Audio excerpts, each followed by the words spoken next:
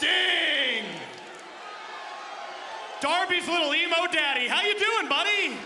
Good to see ya. Listen, man, I'm not out here trying to start a fight. The last thing I'd want to do is embarrass the icon in front of all these schmucks. No. I'm here to have a gentleman's chat.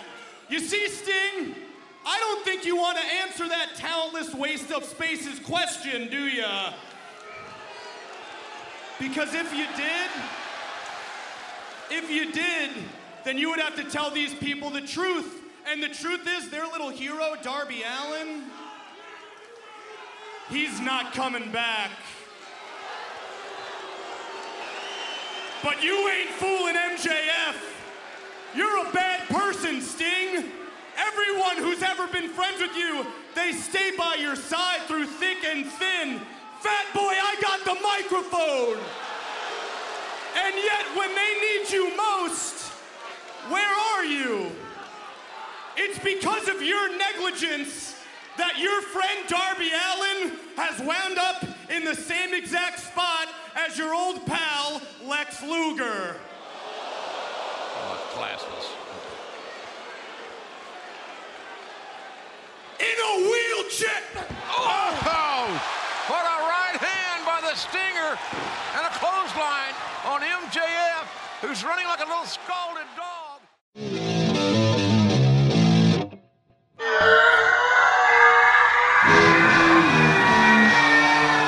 The Top of Wrestling with your hosts, OGM and the Professor. Good shit. Late to every episode. Late so much, I'm going to have to buy you a pregnancy test. Bob Roode. I want to be a podcaster. Yay! His mama named him Kenta. I'm going to call him Kenta. Dynamite drop in, Monty. That broadcasting school is really paying off for you. That's a bold statement, Cotton. Oh my God, mine just stopped recording. No, we're good. We're still recording. What a dick. I'd cease and desist me. I'd cease and desist me hard. I need a minute to recover off that. What kind of game is it? War Games! Ladder War! War Games! You're our impressionist. Yeah, I know. That's the only thing I've said in the last half hour. Bark like a dog. Oh, Jinx, holy shit. How did that actually happen? Here we go.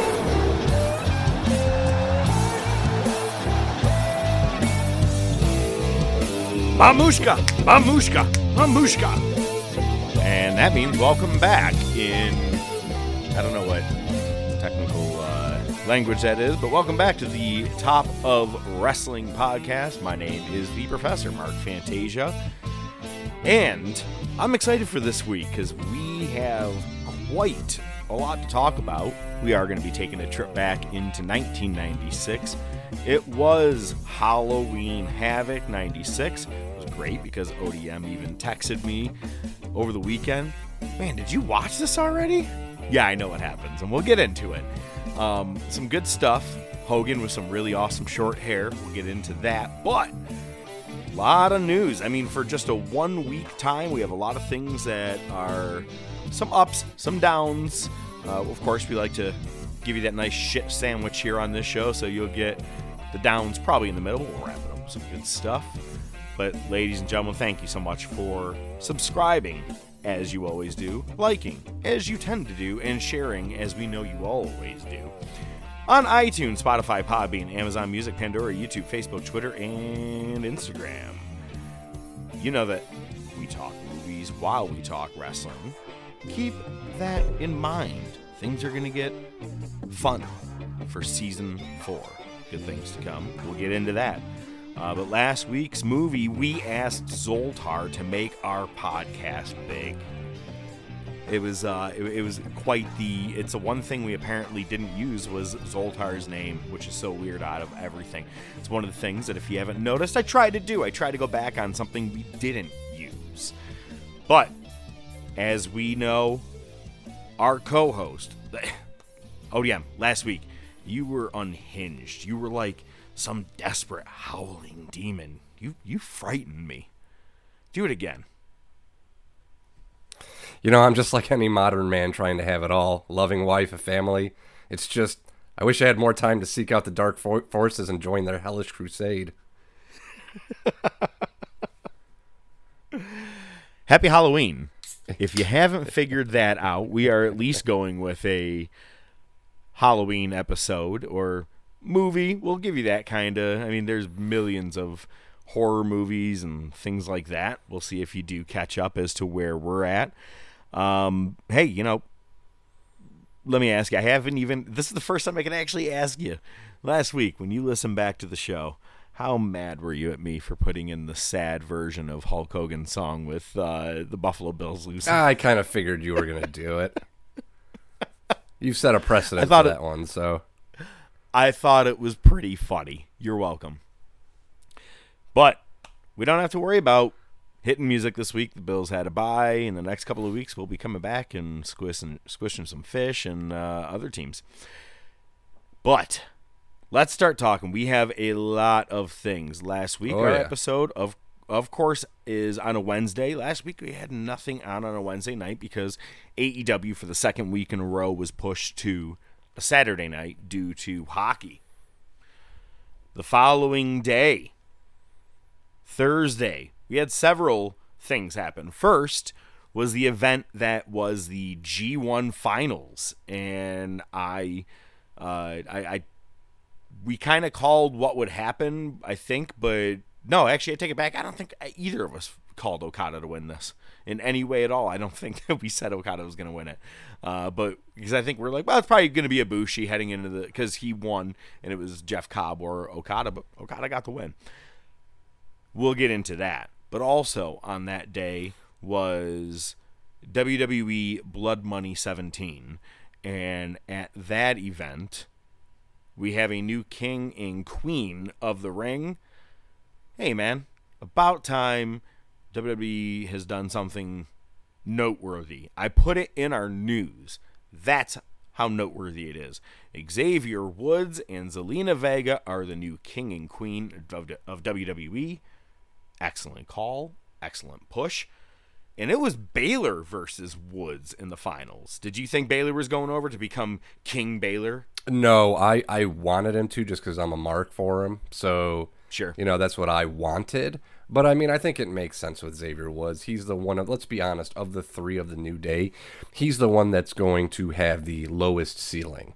Right? So this for here's the King of Ring, little buddy. Right, Have exactly. Fun with We're it. going to put this right up on the fridge for you so everybody can see it. So, yeah, I mean, I get it. Zelina Vega still kind of baffles me, but, you know, whatever.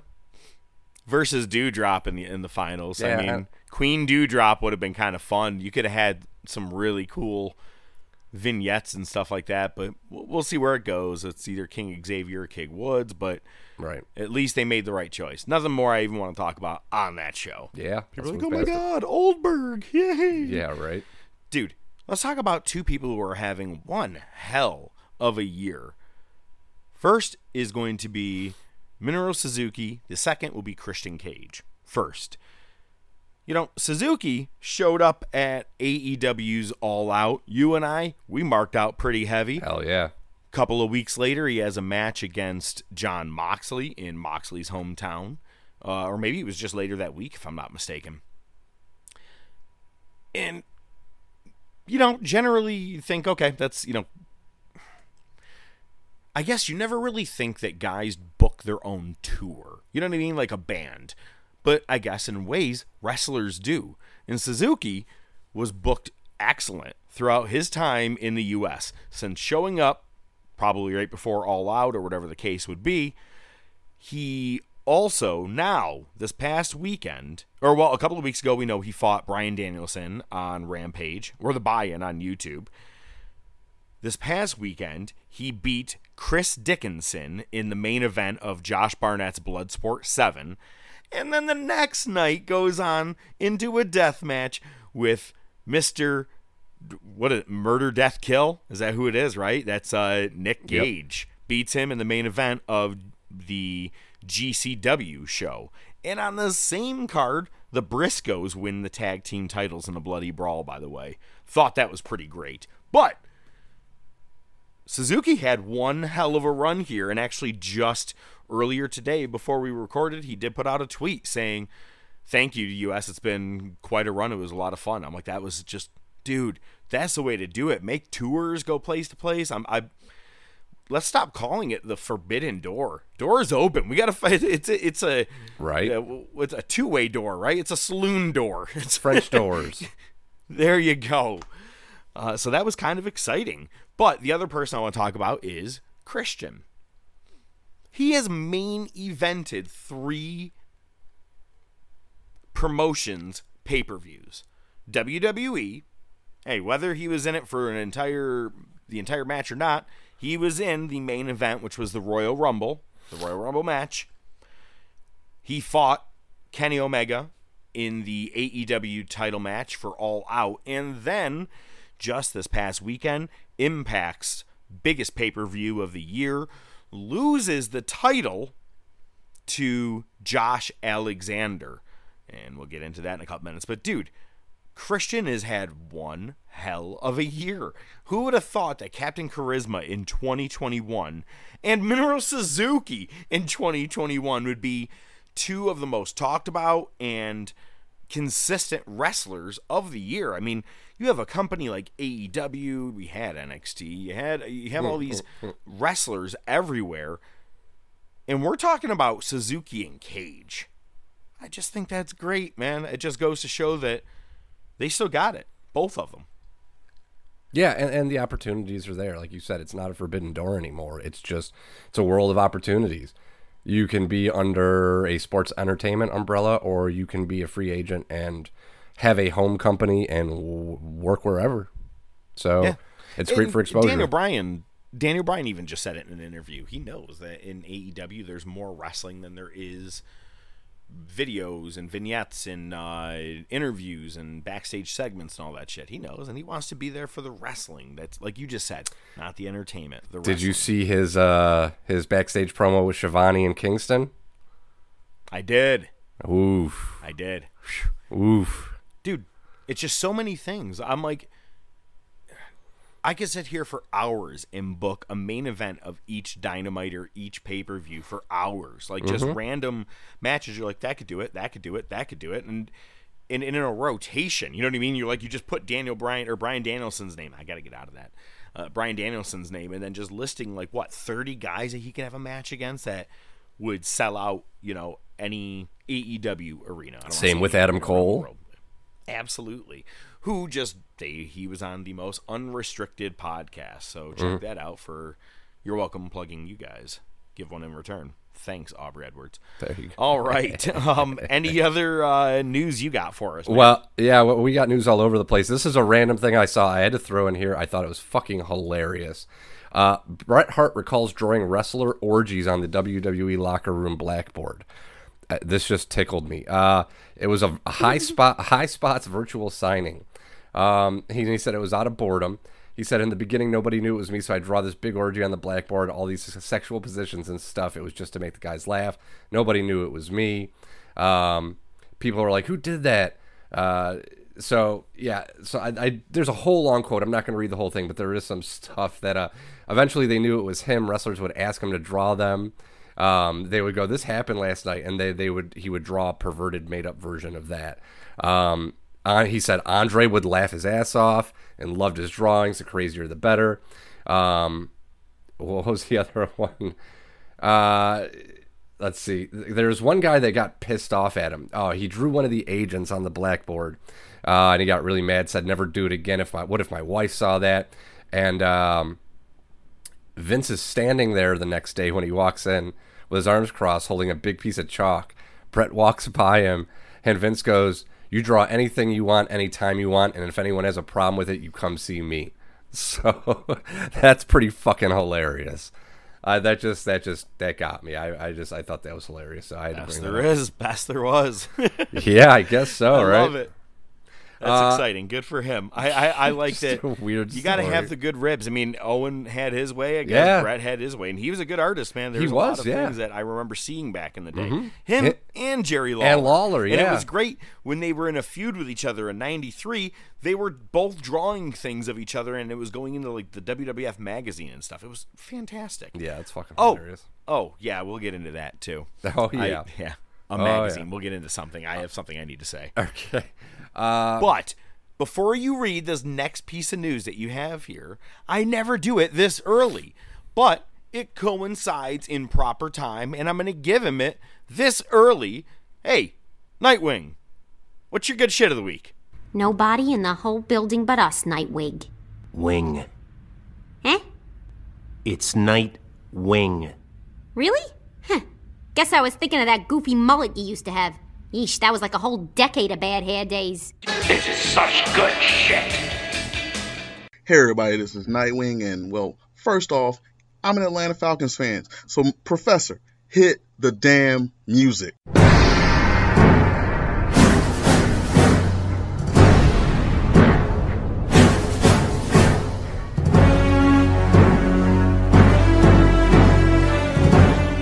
Alright, now let me just go ahead and get into what I want to talk about today.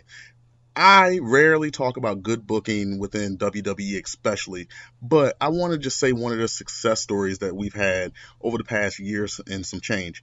I want to talk about Bianca Belair. They booked her super strong up until they had her drop the title, and they have screwed up so many call-ups from NXT up to the main roster, but Bianca Belair has been the primarily sole freaking success story with the whole ordeal, and that's really my good shit for the day. I just love it. It's the fact that they actually book somebody correctly. Guys, have a great week. Hitting the nail on the head. He's right. They've done really good booking with Bianca Belair, and now here she is. She's topping the PWI Women's 150.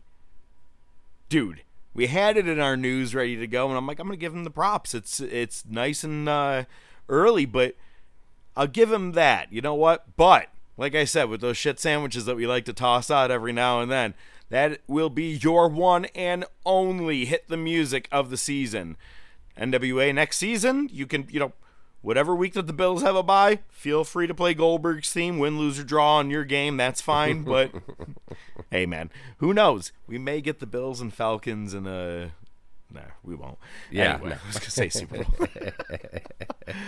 But and to give him a little bit more cred, yeah, they are looking like they're pushing Naomi into the Bloodline faction. But I have a feeling it's stopping there. That is my official saying it right now out loud. You can say anything you want to, Nightwing, and I want you to chime in on this one too, ODM. I think that's it. I think what they've added, what they have so far, I think they've reached their peak. If they wanted to add more members, they would have done it by now. Personal opinion. What are your thoughts? Yeah, with WWE, we know that they're booking. They're not known for their long-term booking. Not in recent years anyway. So the thing with the Usos was pretty much a slam dunk, and they're a little too late with the Naomi thing. I mean, you called it, man, but I just don't think that they have any plans. I think it was an afterthought for them. They're like, oh, hey, Naomi's actually technically part of the family, so let's bring her in. And they kind of haven't done anything. And I think it's more than that. I think it's they don't even know what to do with the bloodline as it was before Naomi. So they don't even know what to do with them. So I just don't see anything major happening with it. It's probably going to disband. It's probably going to be something like everybody leaves Roman. The Usos leave Roman, Heyman leaves Roman, and then he's on his own, and he'll drop the title to whoever when the time is right. But yeah, I have no faith in their booking, and I'm sure it's just going to fizzle out. Totally agree. But back into the news. I figured we'd talk about all that positive shit first because, man, we got some negative stuff or some bad things on the things here, man. So or on our news. Why don't you start it? All right. So the first one is Hacksaw Jim Duggan underwent emergency surgery. No word on what it is, but his wife Deborah did take a picture with him after the surgery. He was up on his feet. So, I mean, at this point, it seems like he's in the clear. He was battling some other health issues over the past couple years. So, it was just kind of out of nowhere. But as of now, he seems okay. So, well wishes. From what it looks like, I know that there was a picture of him. I think his bandage was falling off, so he just reached down into his tights and grabbed out some medical tape. Jesus wrapped his body up. He was good. Christ. He was fine. You would have thought I'd been holding that. Wasn't. That just came to me. That was pretty good. That was a good pull. Good pull. Just like the pull of tape. Well, the one that you want to talk about, and I'm going to let you run with it because you had messaged me briefly after it had happened. We did talk about Kota Ibushi and Kazuchika Okada having their match, and Ibushi went for it wasn't a moonsault. And came No, down. that's our next topic. Go ahead. Yeah. And just came down awkwardly on his arm and dislocated his shoulder. Last thing that I saw, I said about 2 months, which actually isn't that bad. Yeah, but it's also goodbye to Wrestle Kingdom. Yeah. Actually, you're right. Unless 2 he months. His first match back. Yeah, is it would be his Wrestle first Kingdom. match back. Yeah, it would have to be. That's pushing it, maybe. Though.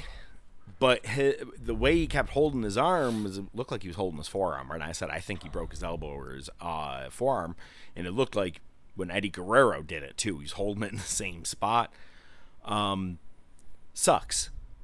Now, besides that, your world champion is Shingo Takagi right now. Kazuchika Okada says, that's cool, but you know what, man? I don't like that butterfly title either. I got to be honest with you guys. He brought back the old school, and I will call it old school, but the IWGP heavyweight title, the one that he carried.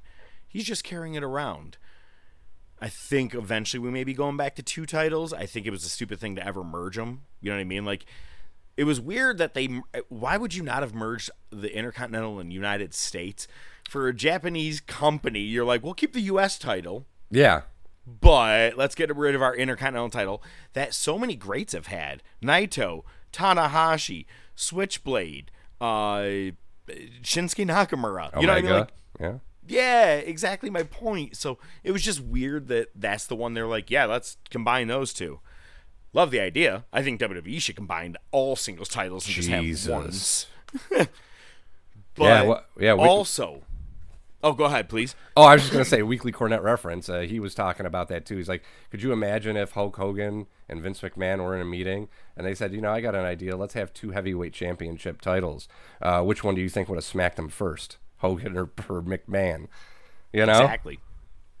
Well, also, a little glimmer of light is guess who made a surprise appearance and faced Zack Sabre Jr. in a 5-minute, it was a special kind of match. It was almost like a straight submission match. You got 5 minutes, and that's all it was. Do you know who it was? No. Shibata. Oh. Shibata came out and had a 5-minute banger of a submission match with Zack Sabre that went to a draw. Shibata's back, baby. Hold those headbutts, my man. Hold those headbutts. Don't do them anymore. No shit, Speaking right? of, injuries. Yeah. Now, did you watch Dynamite? I was unable to watch it, but I did see some highlights, as well as a not-so-highlight. Okay, so I watched it. First, I just want to say I don't mean this in any mean way, as I say, but for real, the Rock and Rave infection from TNA had a real fucking shitty week. Someone make sure Christy Hemme is okay. First up, Lance Archer on Dynamite goes to do a moonsault against Eddie Kingston, and his 6'9" body did not rotate in full, and he pulled a Brock Lesnar basically. He pulled a Lesnar, moonsault, and dropped himself right on his head. No arms touching the mat, able to brace himself. He looks like Austin does in '97 at the SummerSlam when he got that stinger in his neck. And it's the first thing I thought. I go, got to be a stinger the way it looks. I'm like, but he was starting to move his hands. Rolls to the outside. Ref is checking on him. It looks bad. Now, going back to Ibushi, ref checked on him, and they waited like a good solid 30 to 45 seconds of him talking, and they rang the bell, and they looked at, the camera zoomed in on Okada. He looked confused because wasn't planned. They could have done this. They could have did this on Dynamite. This dude just landed on his head. We do not know a concussion. We don't know if he's cracked anything, broken anything. Archer, I get it, man, that you want to be the, hey, I got to deliver, I was supposed to take the pin, or whatever the case is, I got to do the job. Rolls back in the ring and takes a roll-up by Eddie Kingston. You didn't need to do it, man. You did not need to do it. In this day and age, you did not need to do it. The good news is that he put a tweet out saying it was a scary moment. He's okay. So is Kingston supposed to go over? Because I would have rather... Because the winner is facing Danielson. To me, I would have rather seen Archer and Danielson than Kingston and Danielson. But now with, how we're seeing the build-up and stuff, I'm cool. But I think I would have rather seen Archer. But, to each their own. It would have made more sense for Archer to win. Yeah. And I agree with you. The fact that he did the job tells me he was supposed to lose. Right. And they just, they could have just called it. There's nothing wrong with just calling it. Well, my point is that you're already outside. How about take a fucking count out? Yeah. If you want to go kayfabe, sorry. It bothered me because I watched that part. I replayed that hit onto his head so many times, and I go, wow, that was just nasty. I'm like, I can't believe you rolled back in the ring. But we'll talk Dynamite. But then his tag team partner from the Rock and Rave faction in TNA, Jimmy Rave, puts out a tweet. Opening lines are, I'm going to come clean. I had developed problems walking, went to a doctor, and I had an MRSA infection. MRSA. Is that how you say it? Mm-hmm. Medically, my apologies. I thought it was actually... Yeah, medically resistant... medically resistant something. I know we call myself the professor, but I think we may need to start calling you the doc, ODM. Yeah, I'll take it. Both legs amputated. Jesus. God damn. I'm sorry, man. That sucks. And he was not just TNA, man. He had some great matches against CM Punk in Ring of Honor. He did do some time in later Impact years as well as Ring of Honor. I mean, he's been on the indie circuit mainly. I would say Archer was kind of in the same boat with him as a team and things like that until he officially got signed with AEW or started doing the New Japan stuff. But that sucks for Jimmy Rave.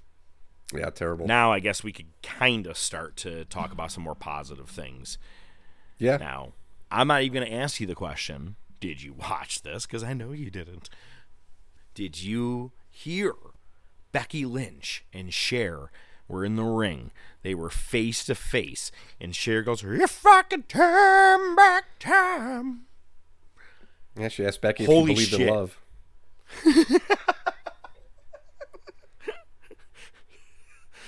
And Charlotte goes, "I got you, babe." All right. Wow, we need a Cher hat trick. No, but wow, she looks like weird shit to me. Like it's like, are you going in weekly and getting something like reduced out of your face? Right. Yeah. Oh man. Messed up. Go and tell it on the mountain. He is your brother. Sorry. There's a line from the movie. I had to just kind of. I gotcha. I can't tell. Is Charlotte Cher? Is she fauna? Is she flora? I can't compete with that. No, but they did have a heated exchange in the ring. And did you see the highlights? Yeah, a couple of them, yeah. Becky throws the title down and throws it at Charlotte at one point. Oh, yes. Like she threw the title at Charlotte. but like knocked the one out of her hand or tried to grab it. I don't know. The whole thing looked really weird. Yeah. So basically, what happened was, it sounds like they discussed it previous. Charlotte didn't like the booking because I guess it was supposed to make Becky look stronger, and Charlotte. It makes both of them look stupid to hand over a title that neither of them had. I told you this ever since they did this with Private Streets and the Profits and New Day or whatever. Right. So so what happened was, Charlotte was supposed to hand the title over to Becky, and she didn't. She just threw it on the ground at her feet. And that's when Becky kind of lowballed tossing the title to Charlotte, which she was able to catch it. So apparently backstage they got into it, and they actually they escorted Charlotte out of the building. And Sonya Deville wasn't quiet either. Apparently she was really pissed off, and in several reports, ready to fight. Mm-hmm. And I was like, what is she? Hair up, kick your ass? I forgot what it was. Hair up and square up. Hair up, square. Ponytail, kick your butt. Yeah, there you go.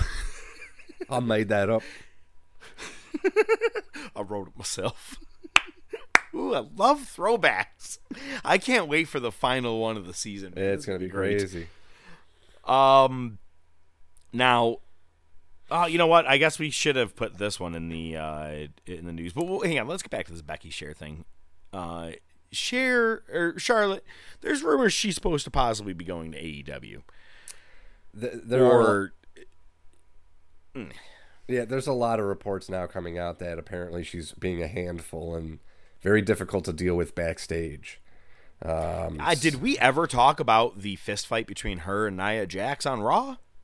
Did we completely skip over that because we were like not wanting to talk? To me that seems more like a work shoot. Yeah, so my question is this a work shoot? No, I think if anything, I think you're kind of right. She might be purposely just pissing on everybody to just get out the door. To get to Andrade and her dad. Yeah. Could you imagine if she showed up in AEW?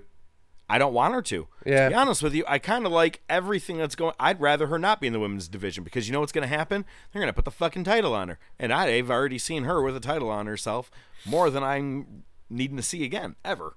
Yeah, that's true. Jim Ross reveals that he has skin cancer. That sucks. Is he continuing to do work? I don't know about that. Yeah, I think so, yeah, because the picture that he posted, it was of his ankle where he had gotten it checked. You know, it was bandaged up. And he said something about how he's going back down to Florida. So it sounds like he's still going to go. I did read that he is going to get some radiation therapy. So, that's obviously going to take him out a little bit here and there. So, we'll see what happens.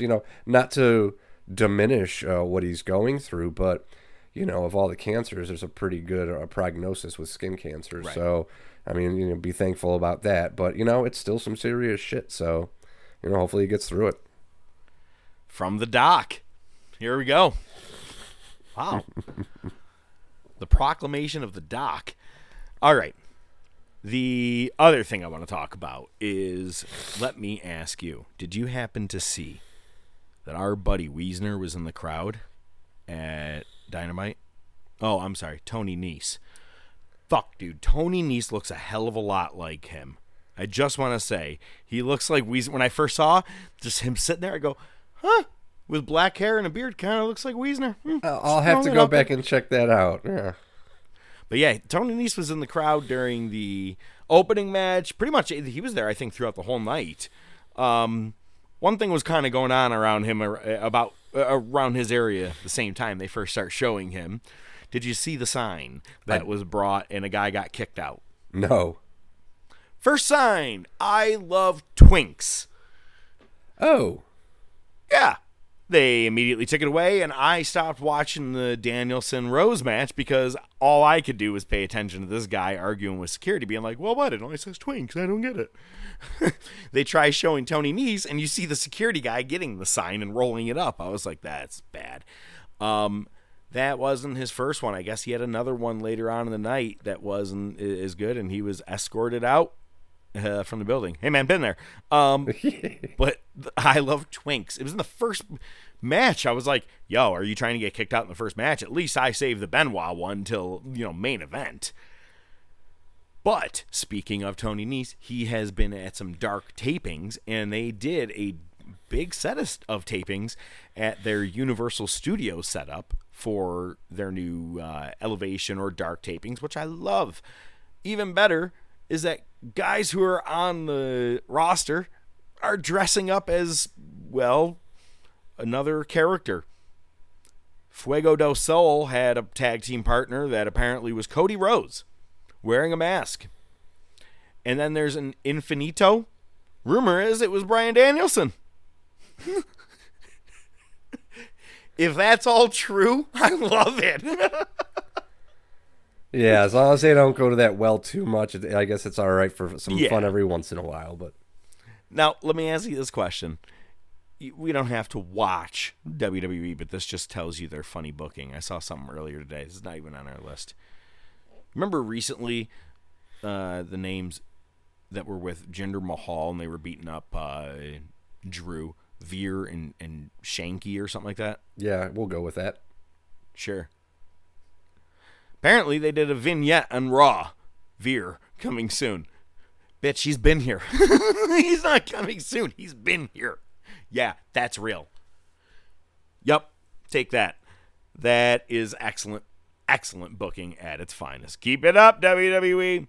Now, we did have Rampage on Friday night where they revealed the AEW TBS Women's Title Tournament, which don't really care too much about. I think it's just a way to get Ruby Soho a title, if you ask me. But Orange Cassidy fucking beat Powerhouse Hobbs. And our second weekly Cornette reference of the week, I think Tony Khan is crazy enough to put that world title on Orange Cassidy. I'm afraid of it. I am too, man. I really just hope they don't go that road. But if they are giving us something good tonight, Wednesday night, it's Dynamite, baby. You know who's having his first Dynamite match? CM Punk. Who's he fighting? Man who's had like 4 or 5 matches already since being in the company for only a couple of weeks now. Bobby Fish. He had some dark match tapings. He had Danielson, Moriarty. Now he's facing Punk tonight. I'm excited about that match. I think that'll be pretty good. Earlier I mentioned Bound for Glory. I don't watch Impact, but I found some really cool things that happened there. Earlier in the night, they had a Call Your Shot gauntlet, and it was won by Moose. After Christian drops the Impact title to Josh Alexander, Moose comes out and makes him the shortest champion in Impact history by winning the world title. I love it. I think that was great because Moose, I've always been a fan of him. He's a big fucking dude and can actually move fast. Mickie James is your new Knockouts Women's Champion. Good Brothers retain their championship, which I was kind of hoping they were going to drop and just be full-time AEW at some point, or just, I need a definitive answer to that unless you have it. But one other thing, the Iconics make their debut. They are now the Inspiration, and they win the Knockout Tag Team Championships. Yes! Thank you, Impact. Yeah. It's what we knew you were going to do, but thank you for doing it anyway. Absolutely. Do you have anything you want to say about Good Brothers? You look like you had something. Yeah, well, I think it sounds like the Impact AEW relationship, the formal one, is coming to an end. Really? So it's going to be interesting to see what happens with the Good Brothers, if they just stay on AEW or if they're still allowed to kind of cross over. But yeah, that formal relationship sounds like it's coming to an end. But Good Brothers were never really on the Impact roster, were they? Yeah. Oh. Well, huh. Right? I gotta be honest, I can do without either of them being on the AEW roster, too, at the same point. I love the Elite. I love having the Bullet Club and all those guys there, but I could also do without them. I don't necessarily need to see Doc Gallows and Carl Anderson anymore. I think because they kind of overstayed their welcome with a lot of the dick references over the summer. All that stuff with, the Bucks are pushing it enough where I just each week would love to buy a new TV after punching their faces. Let me ask you, are they made from real Girl Scouts? All right, man. Hey, tell me, what happened on Dynamite? All right, so Bryan Danielson took on Dustin Rhodes the first round of the World Title Eliminator Tournament. As you'd imagine, Danielson won. After that, we got a backstage segment with Omega and the Super Elite. Dude, we did get a lot of Tony Schiavone tonight. Next up was an interview with Sting in the ring. MJF interrupts. Did you hear his line? Do you have it word for word? I don't have it word for word. It was quite epic. It was something along the lines of, I know you're getting old and soon you're going to be in a wheelchair like your buddy Luger. No, I think he was saying right now Darby is in the same place as your buddy Luger. And then he gets in a ring and says, in a wheelchair. And as he says the word wheelchair, Sting laid him out. But then Wardlow lays him out, as does Shawn Spears. And MJF kind of holds him up, doing the whole, look at this. This is your icon, blah, blah, blah, whatever. You know, it's leading towards Darby and MJF at Revolution. Another Schiavone spot afterwards, interviewing Britt Baker backstage. We get our round one of the TBS Women's Championship tourney. Ruby Soho defeats Penelope Ford. Going back to what you said about Shawn Spears being there, MJF has assigned Shawn Spears as Wardlow's accountability buddy. And you'll probably see what I have written there Yeah. in parentheses. It's made me laugh so hard because MJF, after he does it, he goes, no, it's cool, man. Don't worry about it. He goes, he's going to be your accountability buddy.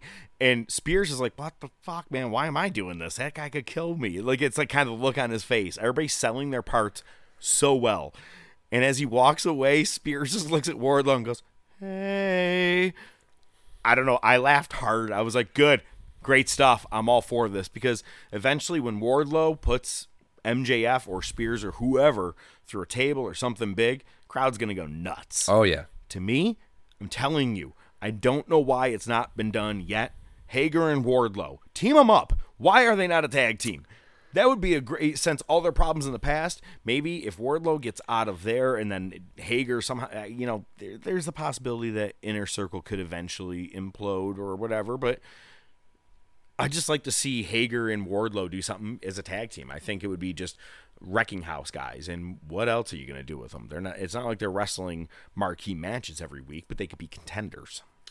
Yeah, that's not a good point. Personally, I don't really want to see them together because I'm not a big fan of Jake Hager.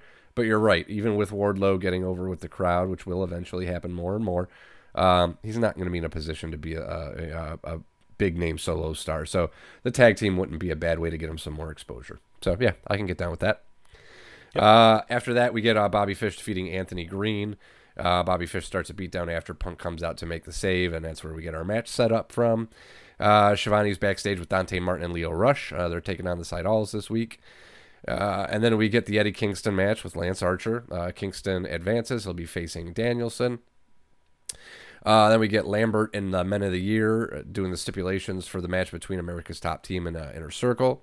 And we're also going to get Sammy Guevara versus Page. If Sammy wins, he chooses the 3 members of America's Top Team. Sammy loses, he leaves Inner Circle forever. I'm calling it Sammy wins, and he puts Dan Lambert in the match. Okay, I was going to say... He says he gets to choose any 3. That's right. The whole point. Yeah. I think that's where we're going with it. You know what? And Jericho's booking this, so you're probably right. Jungle Boy it's kind of the old Bobby Heenan thing, though, man. Like the Weasel matches with him and Warrior, or when he would fill in with being a tag team partner with Andre or something like that. I'm okay with this. I would be, if that's how this goes, I'm all for it. We've already seen Sammy leave Inner Circle and come back because of MJF. We don't need him leaving again. It's kind of stupid. Could he go off on his own and be fine? Absolutely. But they all said, we're brothers at heart, blah, blah, blah. I don't think. They already did a whole celebration like they were going to leave, and they never did. They've teased it too many times. Someone's going to leave or the group's going to break up. It ain't happening. Dan Lambert's going to be the 3rd man. It's like Bash at the Beach. Yeah, not even close. Dan Lambert. Yeah, right. Jungle Boy defeated Brandon Cutler, and then we get Cody Rhodes getting his win back against Malachi Black. But it looks like you have some notes on what happened afterwards. Well, Cody was heavily booed. Both Naturally. guys very bloodied. Yeah. Both were bloodied from the head. And after Cody gets the win, they go off the air. I'm, of course, pissed off. I'm like, really? That's how you did it? But did Malachi really need to go 3 straight wins over him? You know, or what's Sure. the use in that? How do you build this whole thing? And Malachi said, did you listen to the crowd tonight? They all hate you. I won. My job is over. Fucking A, that was awesome. I don't even care if that was a plan all along. If they're like, well, they're booing him. What can we do? How about we say it was my plan? Okay. Excellent tweet. It's all in the tweet sometimes, man. I thought it was great. You did mention Jungle Boy. You know, there was some talk of when we looked at the that sheet that Tony Khan had, it looked like it was going to be Jurassic Express versus Young Bucks. It looks like they may be going for Adam Cole and Jungle Boy Part 2. We got it at Dynamite in Rochester, but how is that not a pay-per-view match? Put it on, and even if Cole goes over again, Jungle Boy's going to give you something that you want to see. I think that's where they're going to go. I hope that's where they're going to go. Looks like it's going to be pretty great so far. And you know what? Last week I butchered the way into it. So this week, let's just bring something to the table. Just bring it, bitch! Oh my God! So you notice I'm sitting on a porch here at my in-laws. Oh, look at this. Oh, it's some wardrobes. It's Uncle Knick-Knack's winter wardrobe. Uncle Knick-Knack's summer wardrobe. Uncle Knick-Knack. All right. Well, hey, man, I'm not sure what you have to bring to the table this week. I do. I think I have an idea. You sent me a text, and I laughed pretty hard last night, so I have a feeling this is what it is by the wording on your notes here. So why don't you take it away? Yeah, I was visiting Wiesner that you had mentioned earlier last night. Tony Nese 2.0. He was showing me this video.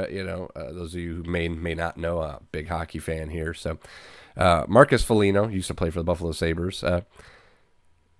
Got into a fight with somebody and squared up, kind of gave like a little juke, and then fucking jumped up and Superman punched this dude square in the face, and the crowd fucking popped. It was amazing. I've seen a lot of hockey fights. I've never seen a fucking Superman punch, and it was flawless. Jump with ice skates on, man. Yeah. And you're right, it was extremely flawless. He knocked him right on the side of the head, and I was like, oh my, because if you didn't connect, you look like an idiot. Right? Why are you jumping around?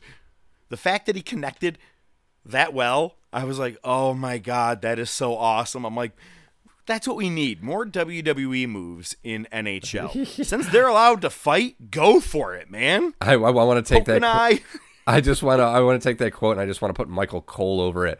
Superman punch! Superman punch! What was the guy's name? The Buffalo Sabres guy? Or I think he plays for the Minnesota Wild now. Marcus Foligno. Vintage Foligno! Yeah, right. Hey, man, you know what? I would die for wrestling. I would kill for wrestling. Either way, what bliss. Don't torture yourself, Professor. That's my job. God damn it, you took it from me. It was too easy not to. I'm going to be an actress. I'll play the victim. You'll always be the victim. It's all your life. Yeah, that's it. Oh, I love her so much. We all do. Especially in this. That's the whole thing. Are those made from real lemons? Are those made from real Girl Scouts? What are you dressed as? I'm a homicidal maniac. They look just like everyone else. Yep. That's exactly what I'm going as. Oh, by the way, before I bring something to the table, my friend, the one that at work, Lisa, the one that had the kids that are using the 24/7 title, right? Yeah. Guess what she sends me a picture of yesterday? They carve out a pumpkin, and inside they put like bars, like a steel cage, and put wrestlers inside of the pumpkin. It's a steel cage pumpkin. I've never seen that ever. Wait, so they just cut a big hole in it so you could see the cage inside the pumpkin? but they put like, I'm not sure what they put in there to look like it. Yeah, you're looking in, and I mean, it's not the entire thing all the way around. It's like half of it is a cage where you're looking in, and the two wrestlers are in there, and I'm like, that's pretty dope. I might have to try that out. Might have to steal that idea. Right? I'm like, dude, we got to hang more. All right. This week, what I need to bring to the table is I'm starting to realize, a couple of weeks ago, I even said to you, I go, hey, man, I have so many wrestling discs. I'm a very big wrestling collector, not just WWE, man. We're talking vintage stuff, Japanese, Progress, Ring of Honor. I have a lot of stuff, but I've also brought things down to a zip drive, and I was like, hey, do you want any of these DVDs? You're like, I don't have room for clutter. Yeah. So, hey, if anybody needs some DVDs, hit me up here at the Top of Wrestling Podcast. Not what I'm bringing up. What I am bringing up is I have so much shit to watch. And I'm like, we're focusing on 1996 with the Monday Night Wars, which is absolutely awesome, and I'm all for it. However, there are some great pay-per-views. The other night, I just watched a match. It was a 2 out of 3 falls match with Bryan Danielson, the Ring of Honor World Champion, defending against Nigel McGuinness. Goes almost an hour, if not just a touch over. So my point is, next season, I think I'm going to get back into not just maybe my professor's suggested match of the week. It's just going to be maybe suggestion of the week. Maybe it's a match, maybe it's a pay-per-view, a whole show, whatever the case is. I think I'm going to get back into that because I have so much to give. You know what I mean? Like so much other stuff that maybe you guys don't know that's out there. I want to pique your interest. Especially you, ODM. You got to see this Danielson Nigel McGuinness match. If Nigel did not have the health problems he had, I'm like, oh, he's someone else I would love to get in AEW right now, man. So, speaking of the stuff that we like to go back and watch, it is time for Marty, you've got to come back with me. Where? Back to the future. Wait a minute, Doc. What are you talking about? What happens to us in the future? What, do we become assholes or something? Give me a hell yeah!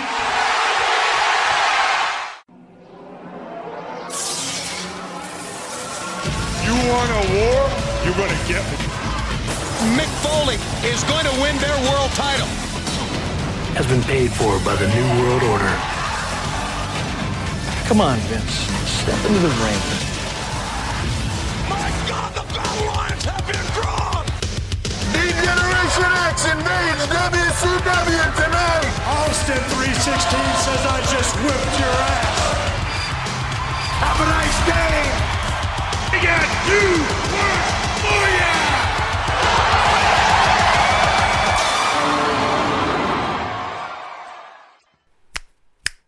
They do what they want to do, say what they want to say, live how they want to live, play how they want to play, dance how they want to dance, and it's the Monday Night Wars. That was a fucking bad thing, but it's the rap that goes to the movie, right? Yeah. Boom! By a rapper. God damn you. Hey, it's by a rapper who used to be real legit. At one point, he was actually too legit. He was too legit to quit. But then he got too legit, so he must quit. I can look at you. Monday Night Wars. It is Halloween Havoc 1996. Funny thing is that, we're doing our search in time and watching all this stuff. I subscribe to multiple different YouTube channels, and when subscriptions come through, on my phone, when new videos have come up, I'll subscribe to the WWE one because you get to see maybe what you missed, little things like that. And this week alone, they have released both the Savage and Hogan match and the DDP Guerrero match from this exact pay-per-view. And I was like, wow, because they know it was a pretty decent pay-per-view overall. Yeah. I think some things were a little meh. We'll get into that, but it was Slim's Gym Halloween Havoc. Wait, is it Slim's Gym or is it Jim's Slim? I already did the boo once. I'm not doing it again. That was not worth of a boo. Look at, man. I didn't want to have to go down this road, ODM, but, you've taken the land which is rightfully ours. Years from now, my people will be forced to live in mobile homes on reservations. Your people will be wearing carnigans and drink highballs. We will sell our bracelets by the roadsides. You will play golf and enjoy warm hors d'oeuvres. My people will have pain and degradation. Your people will have stick shifts. The gods of the tribe have spoken. They have said, do not trust the pilgrims. Especially Sarah Miller. What? That might have been my outro, but that's all right. I'll call an audible. Be glad it's not your outro, because you know why? I'm looking out for you today, buddy. I know that you don't want something that long, because Seriously. I already know. I already have it in my head. This is something I've been waiting for a long time to use for you, for your outro. So just you wait, my friend. Maybe it has to do with the wars. Maybe it has to do with some of the news we already talked about. Who knows? But let's talk about Slimmy Jims. Go ahead. Slimmy Jimmies. The havoc of Slimmy Jim. The havoc of Slimmy Jim. All right. We get the package starting off. It's about the Hogan betrayal and the NWO recap. I don't know if this is foreshadowing. I like to look at things, especially in hindsight, and say, I wonder if they were going for that or not. Most of the package didn't really focus on NWO or Hogan. It focused on Bischoff. Just thought that was interesting. A lot of his talking. Yeah. Wow. I didn't catch that. That's interesting. I think I was like half paying attention. I'm like, yeah, I've seen this shit. I don't really care. Right. It's hard because during those things, you're like, okay, yeah, we know everything that happened already, so I'm not going to, No, damn it, this is why we do this. I should be, my bad. Yeah, right. So we got, as typical for the WCW pay-per-views, we got Shivani, Dusty, and Heenan on commentary. We get Weasel chance to start it off, and what I love is this isn't the first time it's happened. He plays it off like he doesn't hear it. It's fantastic. I just love it. It's a little thing, but it goes a long way. Absolutely. We start with Dean Malenko versus Rey Mysterio for the Cruiserweight title. There's an Elvis tombstone, but somebody spray-painted lives underneath it. Fucking hilarious. Not the first one of those that we're going to see throughout the night. The first note after that I wrote is the ring posts. They're little Slim Jims. They're little footballs. That's all I They're little Slim Jims. They are. They were. I thought it was just a logo, but now as I'm really thinking about it, I'm like, oh my God, it was a full-blown Slim Jim. It was. The yellow, everything was there. Oh my God. Oh, and it's not the last one of those that we're going to see tonight. Yeah, let me tell you something. I was a little upset by one very in particular segment. We'll talk when we get there. Oh, I'm sure I know which one it is. Naturally, this is a cruiserweight match and somebody from Mexico, so Tenay's on commentary. Ray, early in the match, Malenko's out on the floor and Ray goes for a 619. I don't think we've seen him go for that move yet. Maybe the first. Yeah, so I thought that was interesting. Yeah, you're right. Actually, since him being... He's used the Rana as a finisher. Every time, yeah. And especially how he goes to end this match. We've seen him end several matches this way already. So you're right. Yeah, actually, we haven't seen 619 much. Yep. At one point, Malenko takes Ray's mask that he had taken from him previously. During the match, gets up on the post, and he's kind of just admiring it. Ray's able to get the advantage, get the mask back, and put that mask on without revealing his face. He did it pretty fluidly. It was kind of impressive, the way he did it. So... that was a decent spot. Mark Curtis is the referee. I thought it was William H. Macy for a second. It just threw me off. So far we got William H. Macy and fucking Kenny Powers as referees in WCW. What the fuck is Fargo doing over there? Yeah, that's great. This match had a really... some things you can't unsee, bro. Hey, have we gotten a message from Nick Opolowski yet? Nope. Okay. The Russian bots can't figure out, it's like that authenticate the CAPTCHA phrases and shit like that. Click all the boxes, you see a stoplight. So this match started off really hot. I always fuck those things up. Can I just say that? Like, when it's like, point to the one that's a road. Well, like, I don't know, man, but I think I could drive on that. Like, I'm not sure. And you failed me. Shit. All right, which one's with the street lights? Well, I don't know, man. There's a lot of lights in every one of these fucking pictures now. I don't like these things. Yeah, I can tell. How the fuck are you going to ask me if I'm a robot, bitch? You're the robot asking me if I'm a robot. Yeah, let's move on. Cyberdyne. Yeah, so it slowed in the middle naturally. Your first cigar! Yeah. I started smoking when I was 5. That's what Mom wanted. Mother insisted. His mother insisted. Thank you. Heenan says, siesta time, amigo. Thought it was hilarious. There were 2 sleepers with the arm raise and drop and rally on 3. There was 2 of those in a row. I didn't like that. In the same match. It killed it right after another. It killed me. I don't think this is the first time I've heard Ray scream it, or if it was somebody else. But Malenko had him in a hold. Ah, my back! It's just so fucking terrible. The most I had heard him talk at this point was, there were 3, Eddie. There were 3. I don't know what he's saying. He said there's 3, motherfucker. Never forget. It picked back up at the end. And, the ending was great because Ray went for that top rope Rana, but Malenko caught him and did the gut wrench off the top, and it was fucking beautiful looking. And Malenko wins the title back. Actually got a pretty decent pop, too. Great match. Great opener. Great opening match. Like I said, a little slow in the middle. That 2 sleeper spot was kind of a bummer. But, yeah, other than that, solid. A solid way to open the show. Yeah, I've always... It's kind of like if you pin someone and they kick out, I absolutely hate. No one has ever gotten to 3 when you went for the second pin. Yeah, to me, that's more of a heelish behavior. Right, but same thing with doing the sleeper spot more than once. You do it once, and if he's already regenerized or you know what I mean, like energized himself, why would you go back for the same thing? It was stupid. You're right. I was like, same exact thing. I'm like, well, he'll probably get out of this one again. Yeah. It's just you go back to the well too many times. Next, we get Lee Marshall backstage with Jeff Jarrett. Flair ends up joining, and they basically just cut a promo on the Giant and NWO. And then next, we get DDP versus Eddie Guerrero, the battle for the ring. DDP has been saying he doesn't know where the ring is. He lost it. He's not sure where it is. At one point, we get the great... I don't think it worked because it was Nick Patrick, but I still enjoyed it. DDP shoves Nick Patrick. Patrick shoves him back, and DDP takes a bump. Afterwards, they end up shaking hands, but I thought it was a funny spot. It was an interesting ending to the match. Since we're talking about weird spots like that, it was DDP was in total control at the end. Hit a move, 2 count. Hit a move, 2 count. Hit a move, 2 count. Diamond Cutter, win. You know what I mean? So, I mean, I guess you could say it was just showing the resilience of Eddie. Not taking the pin right away, but it was weird. It was kind of flat. Well, it's not like he did leg drop pin.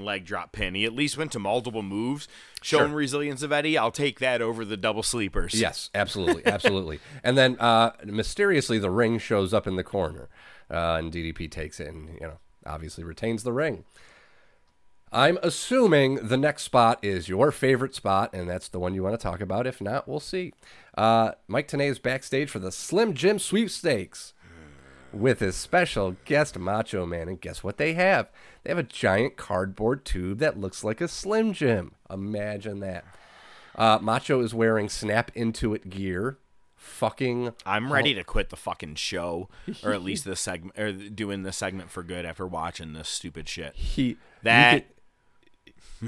You can see the scoring on the tube where it's supposed to break off, but Macho still pretends like he's got to really rip it in half. And it's a goddamn cardboard. He made it look like it was steel. Yep. By the way, I'm sorry. What the fuck are you doing?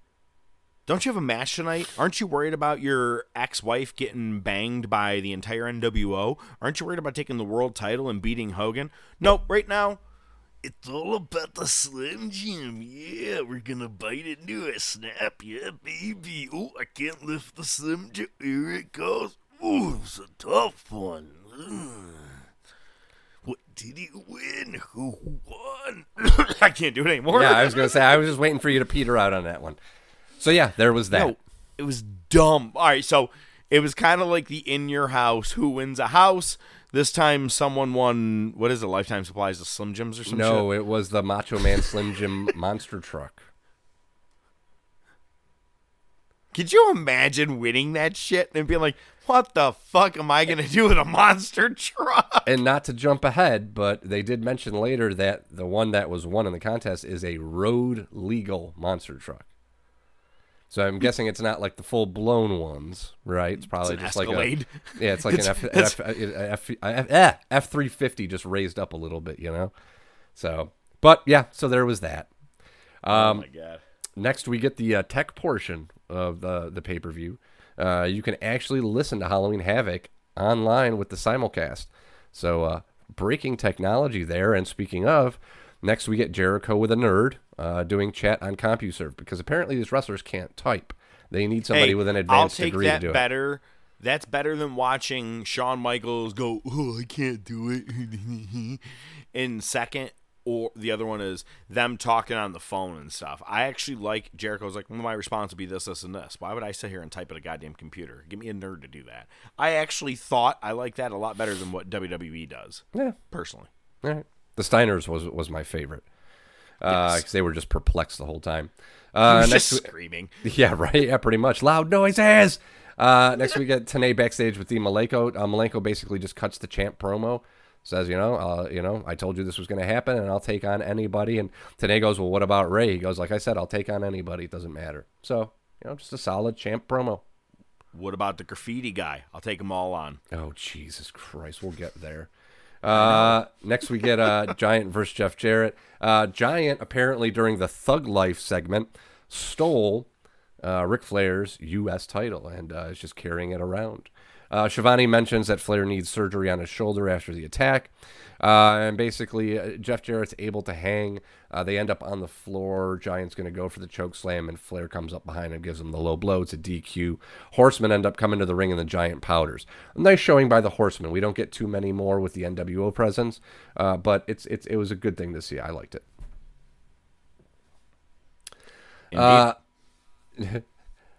Next, we get Syxx versus Jericho. Syxx says, Jericho will be crucified for the sins of WCW, pal.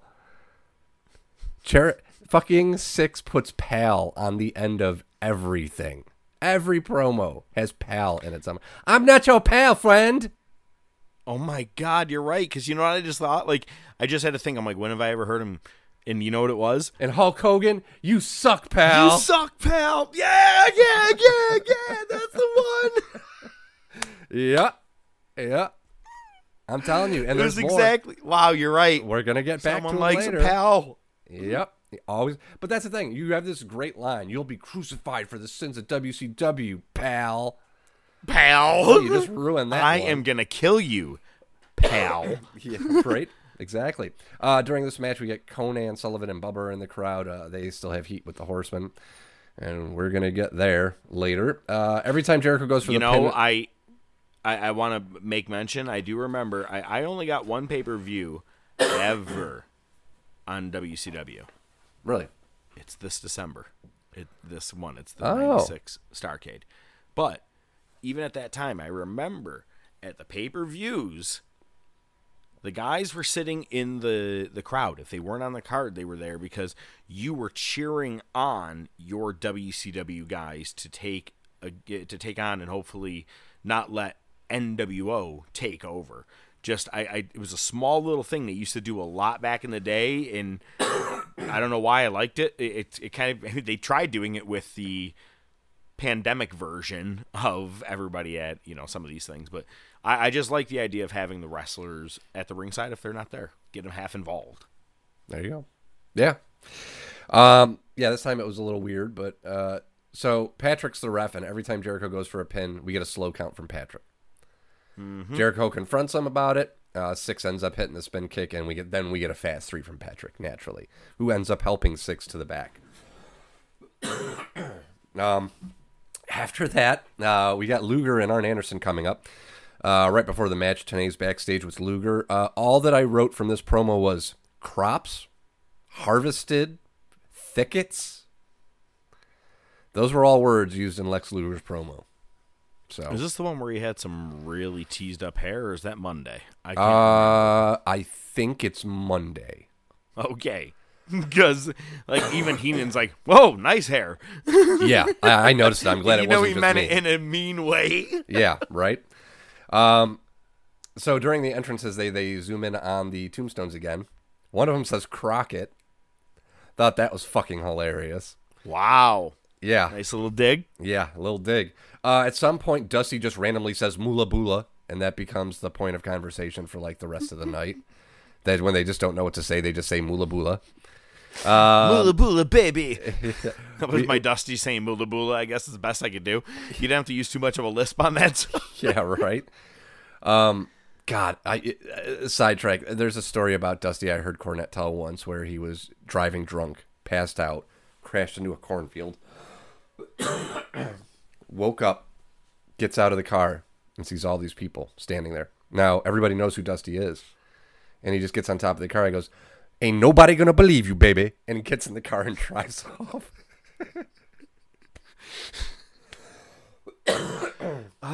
Fantastic. He seems like a guy that you would have loved to sit around and listen to stories about all the time.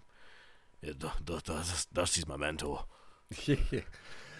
So we get a ref bump, and Arn Anderson tries to use the chair, but Luger gets it, just assaults Arn Anderson. Luger gets the win with the rack, won't let go of it. The Horsemen end up coming to 10 to Arn Anderson, and he ends up getting stretchered out. Excuse me.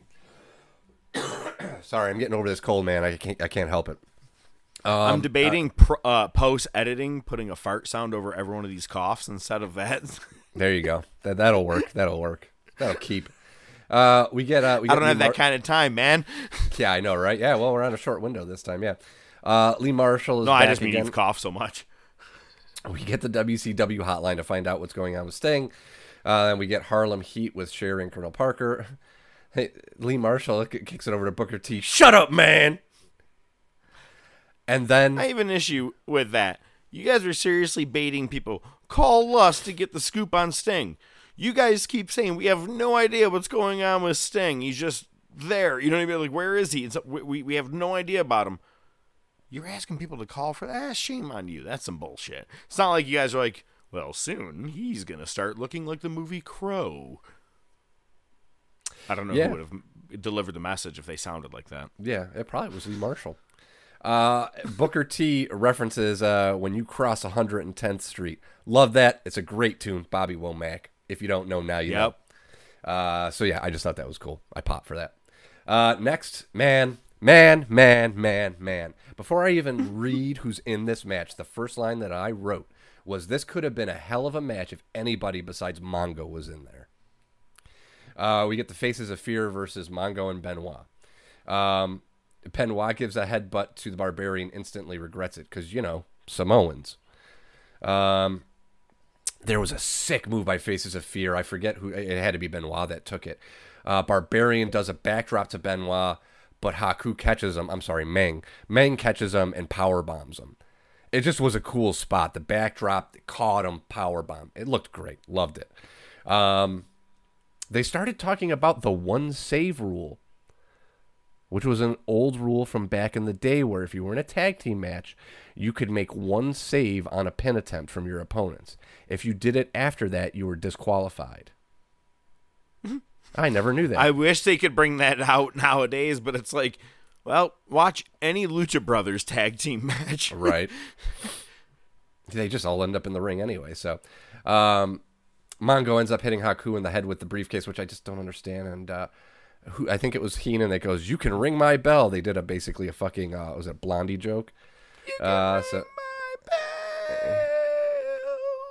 Hey, we're both getting over a cold. Yeah, I guess so. Yeah, you know what though? You're right. Mongo was the weak link, 100%. But and you could have put Disco Inferno in there, and I bet you would have been fine, at least a little bit better. Oh my God, we didn't talk about that. Did you the tweet? Oh, I retweeted it on our page. Yeah, just Kenny Omega has the best one, and he's a bitch. Gotta love it. No, but if it was anybody else, and the point is that Mongo had to use a briefcase just to assert any form of dominance, because what's he going to do against Barbarian and Ming? Not a damn thing. So it's, if anybody else, but it had really good potential. Yeah, well, this is where things go sideways. Benoit ends up winning with the flying headbutt. Barbarian ends up using the briefcase on Mongo, and they lay him out. I'll tell you one thing. Mongo can play dead at least. The Dungeon of Doom ends up coming out. Conan has a woman by the neck. Benoit gets absolutely murdered by the Dungeon of Doom. Sullivan starts walking towards woman and just takes off his shirt, and he's wearing a wife beater underneath it. I mean, I was waiting to see if there was a stain on there, like, pasta sauce or something. Nothing. And basically, they're just playing that angle. And it's just, yeesh.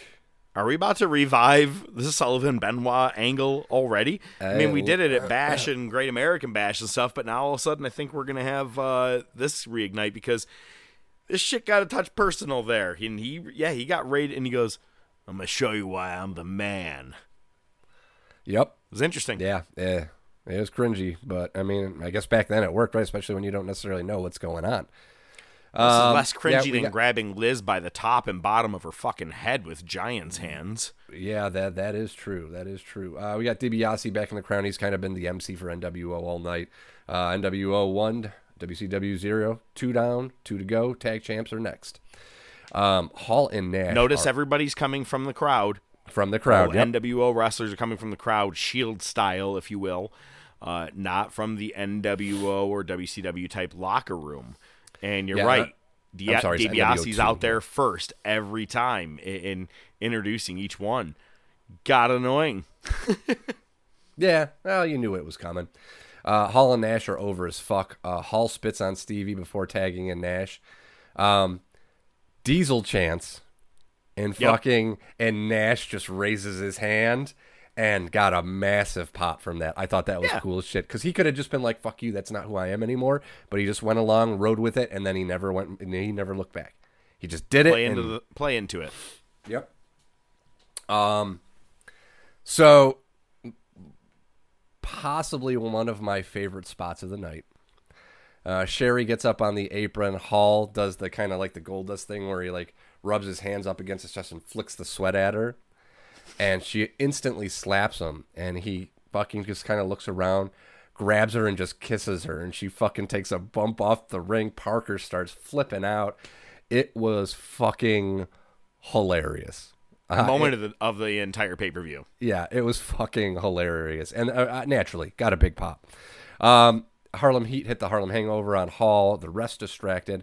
Nash comes in at the same time Colonel Parker does. Nash just takes the cane, hits Stevie in the head a couple times. Parker just powders to the back, never to be seen again, and Hall gets the pin. Kind of just rolls over. Fucked over Harlem Heat. Just kind of was worried about himself and just kind of left him out to dry. Yeah, but yeah, the Outsiders are your new tag champs. We knew it was going to happen. Absolutely. We got a promo for WCW World War III coming November 24th. 60 men, 3 rings. Yeah, who did the promo? I have no idea. Okay, fair enough.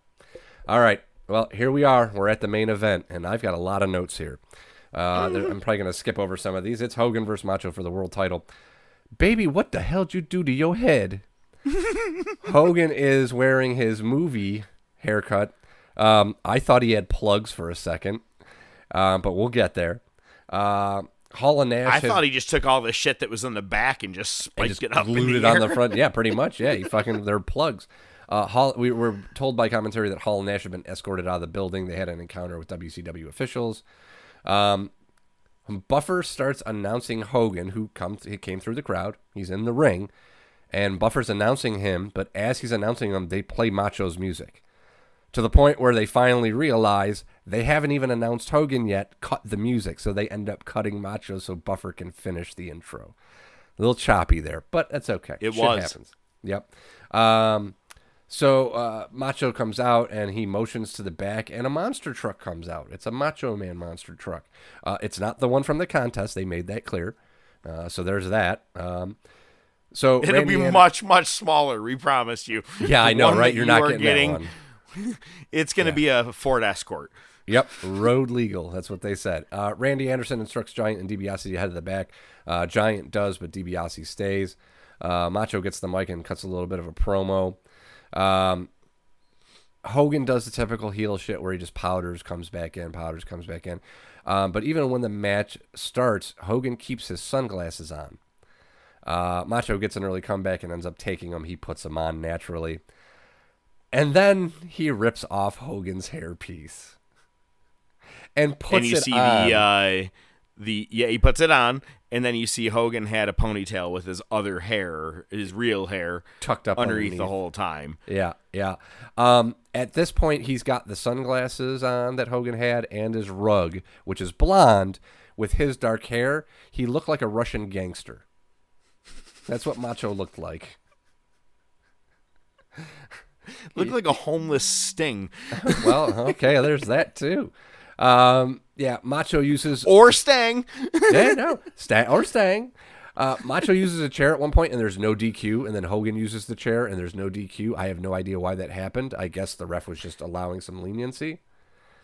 If I am not mistaken, I think back in WCW, your world title matches pretty much didn't have DQ or countouts.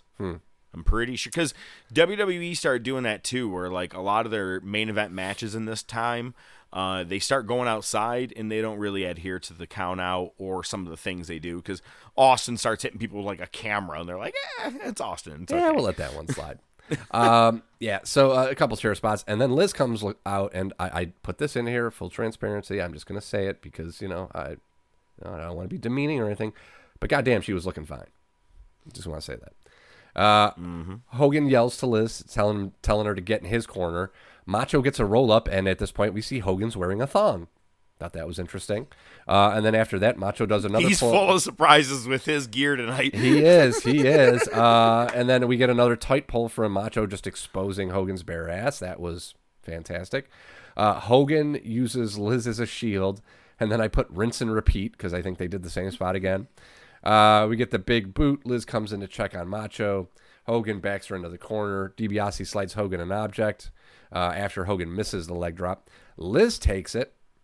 Hogan hits the ref with the clothesline, and we get a replacement ref. Who do you think it is? Mr. Broken Neck himself, Nick Patrick. Kenny Powers. Macho hits the elbow. Patrick counts to 2 and then stops because, my neck and my back. So he has to do that. Macho goes after Patrick. Hogan gets the object. I'm suing. I want $150,000. Macho blocks it, takes the object, clocks Hogan. Macho goes for the elbow again, but DiBiase grabs the leg. Giant comes in, choke slam. Boom, there you go. What happens next, I absolutely adored. Even with this piece right here. Giant disappears. And he comes back with, at first I thought it was the Stanley Cup, but it's just a punch bowl full of ice water. And Hogan, who was already knocked out, he just got kind of rolled on top of Macho for the pin. Giant just dumps the ice water on him, and Hogan comes to, and he's like, did I win? Did I win? Oh, I won. Sweet. The Giant invented the Ice Bucket Challenge in 1996. Apparently. Wow. He's ahead of his time in multiple ways. And then they're celebrating Giant and Hogan in the ring, and the bagpipes start playing. And goddamn it, it's motherfucking Roddy Piper. Did you see the goon that was walking in behind him that they never showed again? Yeah, I don't know what that was all about. Yeah. I thought it was like dude, that dude was security jacked. Or something. He was. No, he was a big boy. Was it a fan or something? I wonder if it was some backup just in case Hogan didn't play ball. Could have been. I don't know.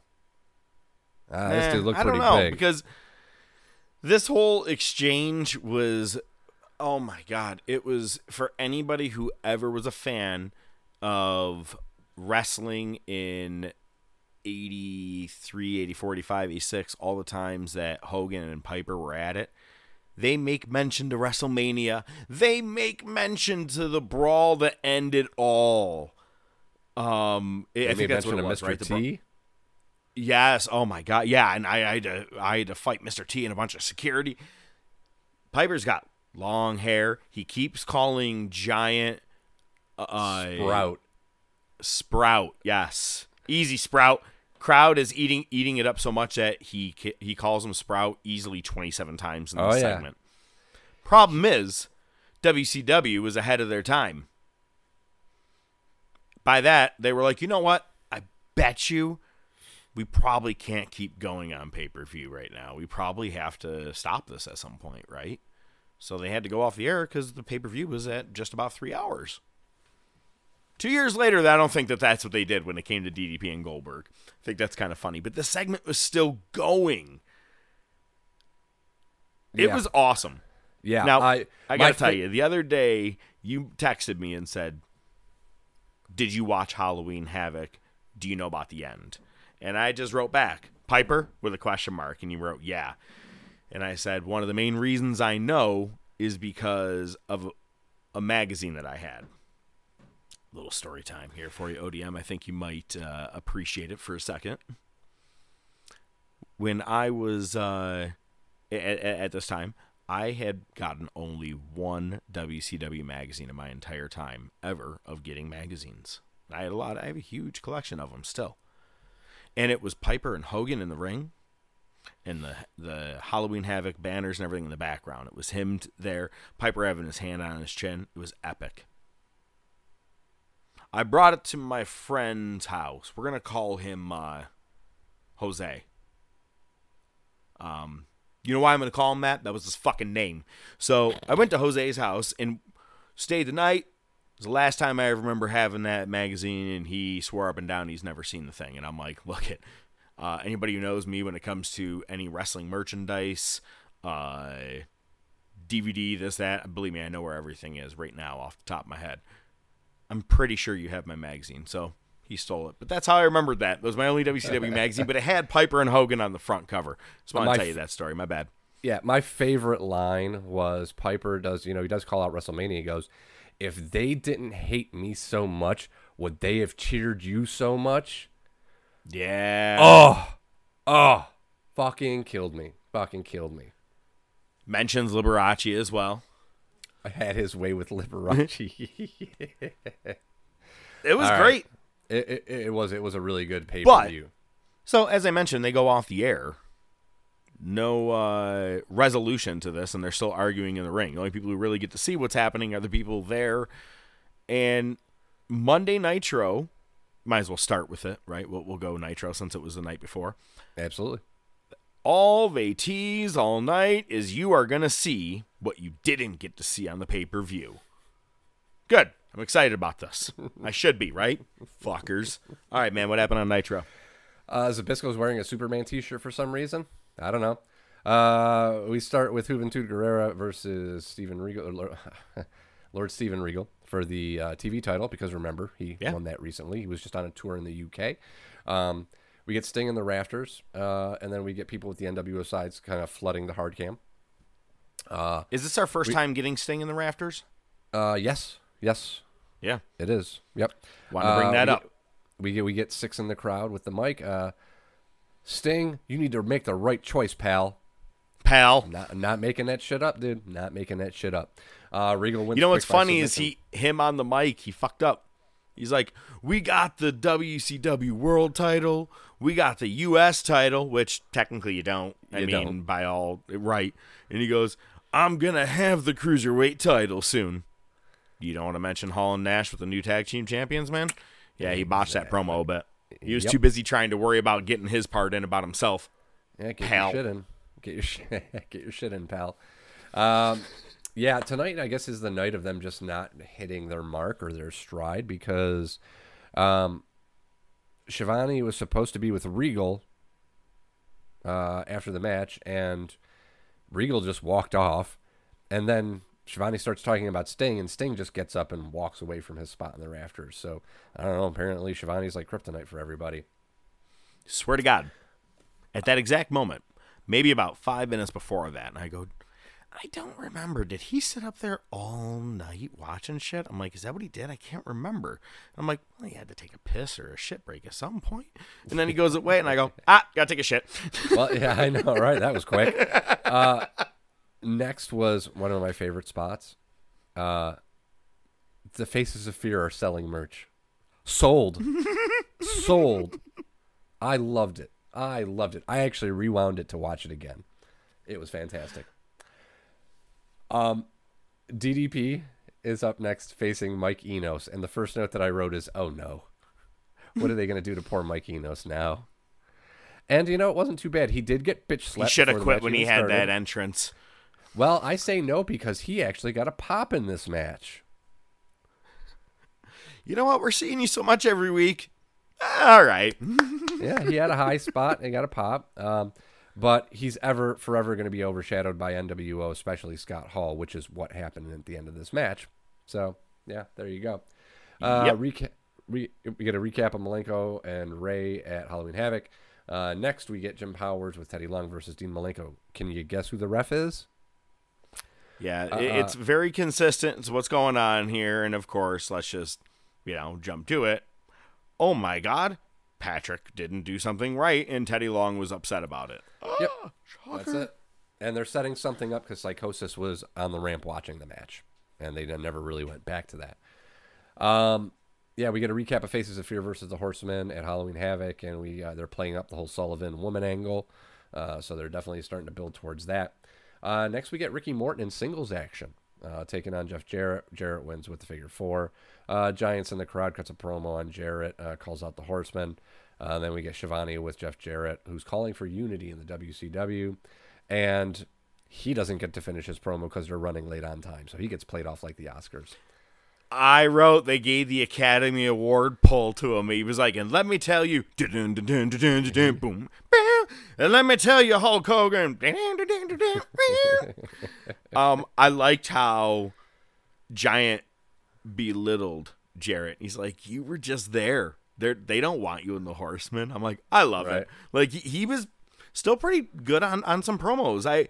When he went joking heel with these guys and trying to have fun. Big beefy man. When he's on script, he's good. Yeah, but when he started doing some of these things, I'm like, bring it back, man. Yeah, the big beefy mansion is enough. But look at me, I got movie contracts, Liz. Jesus, dude, stop talking. Hour 2. So we get High Voltage versus the Amazing French Canadians. The Quebecers, basically. Yep. Yeah. I wrote, funny feeling this is going to get interrupted. PCO looking a little chonky. Just a little chonky. There's a hockey reference from... Been eating too many Slim Jims. Too many Slim Jims. There was a hockey reference in this one from the French Canadians. Calls the crowd Coyote Heads. They're in Phoenix, Arizona. The hockey team is the Phoenix Coyotes, which used to be the Winnipeg Jets. If you don't know, Winnipeg's in Canada. So... thanks, man, for a little bit of global teachings here. So, wait, I'm Professor, you're Doc. Remember that? Yeah, I got it. They're singing the Canadian national anthem. They get jumped. The Nasty Boys come out for some reason and just take everybody out, and they cut a promo on Hogan. Yay, Nasty Boys. And then, in the words of Michael Buffer, let's get ready to rumble. Yo, go find some teeth. Fuck off here. Right. Next, your boy that you were just referencing earlier, Jimmy Graffiti, took on Rey Mysterio. Jimmy Graffiti coming to the ring was air tagging. Just like spray painting with an imaginary can. The air. Okay. All right. Basically, we've got... I thought it was good shit. Yeah, I'm sure you did. Basically, Bischoff's talking about how WCW has no commitment to Piper other than the 5 minutes that he asked for, which is a whole different thing because they obviously missed the mark on that. We get an NWO merch spot. They have hats now, too. Lee Marshall's on the road again. I'm sure you care. Next, which I think was... Is this the same guy that's in the Nightmare Factory? Oh, no, wait, that's QT Marshall. Never mind. QT Marshall. Next is what I thought was the match of the night. It was Eddie versus Benoit. But the great thing about this is they're both taped up from the previous night. Eddie's ribs are taped up. Benoit's shoulder is taped up. And, man, they just sell. And the whole match is about just getting the advantage and working that beaten up body part. It was really great. Sullivan's in It's awesome. It was great. It's showing that these guys, you're like, okay, it's like playing a video game, right? You're going to have half your stamina when you get into this game. Yes. Oh, shit, man, I'm at a disadvantage. Both of them were there, already beat up from the night before, both bandaged. And they can go on a regular night, and they didn't slow down. They're fighters. Awesome match. You're right. Match of the night for both shows. Yep, absolutely. Mongo uses the briefcase on Eddie's ribs. I thought it was an interesting spot, and Mongo actually did something decent because Mongo went to look like he was going to clock him in the head, and Eddie went to block it. and Mongo hit him in the ribs with it. I thought that was clever. So I'll give that one to Mongo. He probably messed up. And it probably wasn't his idea anyway. So never mind. Next we get Nick Patrick with Schiavone. This was a cluster, but I kind of liked it. Nick Patrick has his attorney Alan Sharp there, and Alan Sharp calls Schiavone Brill Cream Boy. Sick burn. Basically blaming Jericho for attacking Patrick at Halloween Havoc, which of course Jericho comes out and says there's nothing wrong with Patrick's neck and that he's a paid employee of the NWO.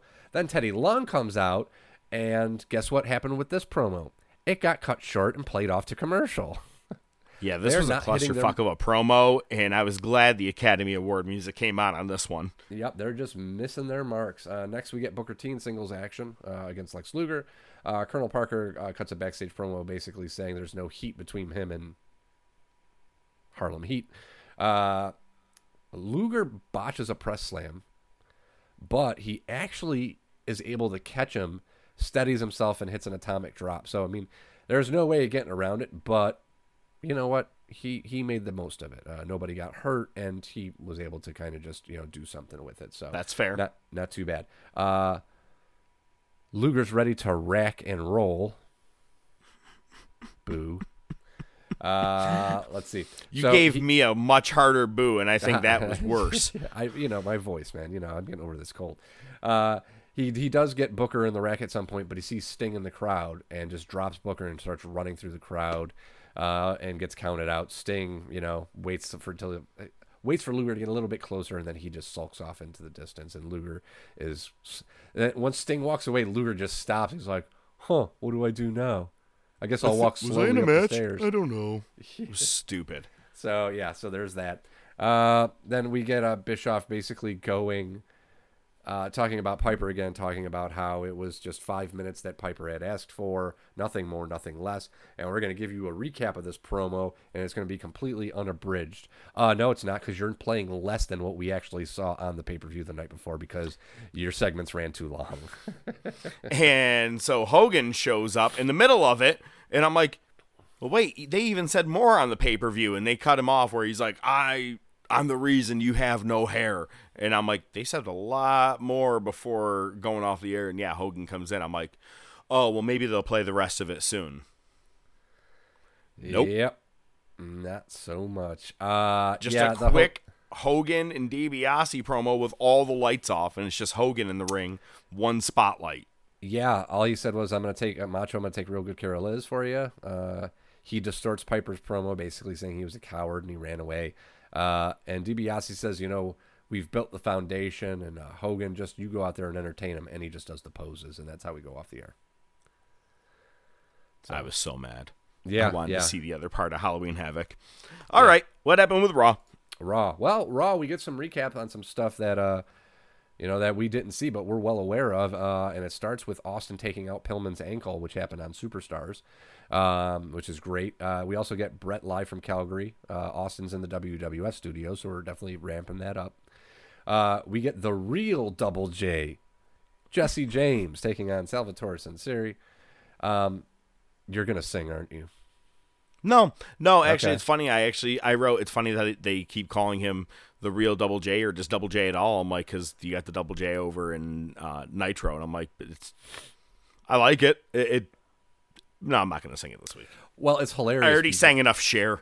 Okay, there you go. They show pictures of Jesse James when he was in the Army in Desert Storm. God, I keep hitting this. I do remember them going to show that a lot back in time, yeah. Yeah, and then, this is hilarious, Vince actually calls him Jeff Jarrett at one point, and King had to correct him. They say. So who do you really want in this picture here, Vince? Why don't you really tell us? Yeah, I know, right? Little Freudian. We have Double J. We have Double J at home. Yeah, no shit. Yeah, so that's the third one technically, if you want to get down to it.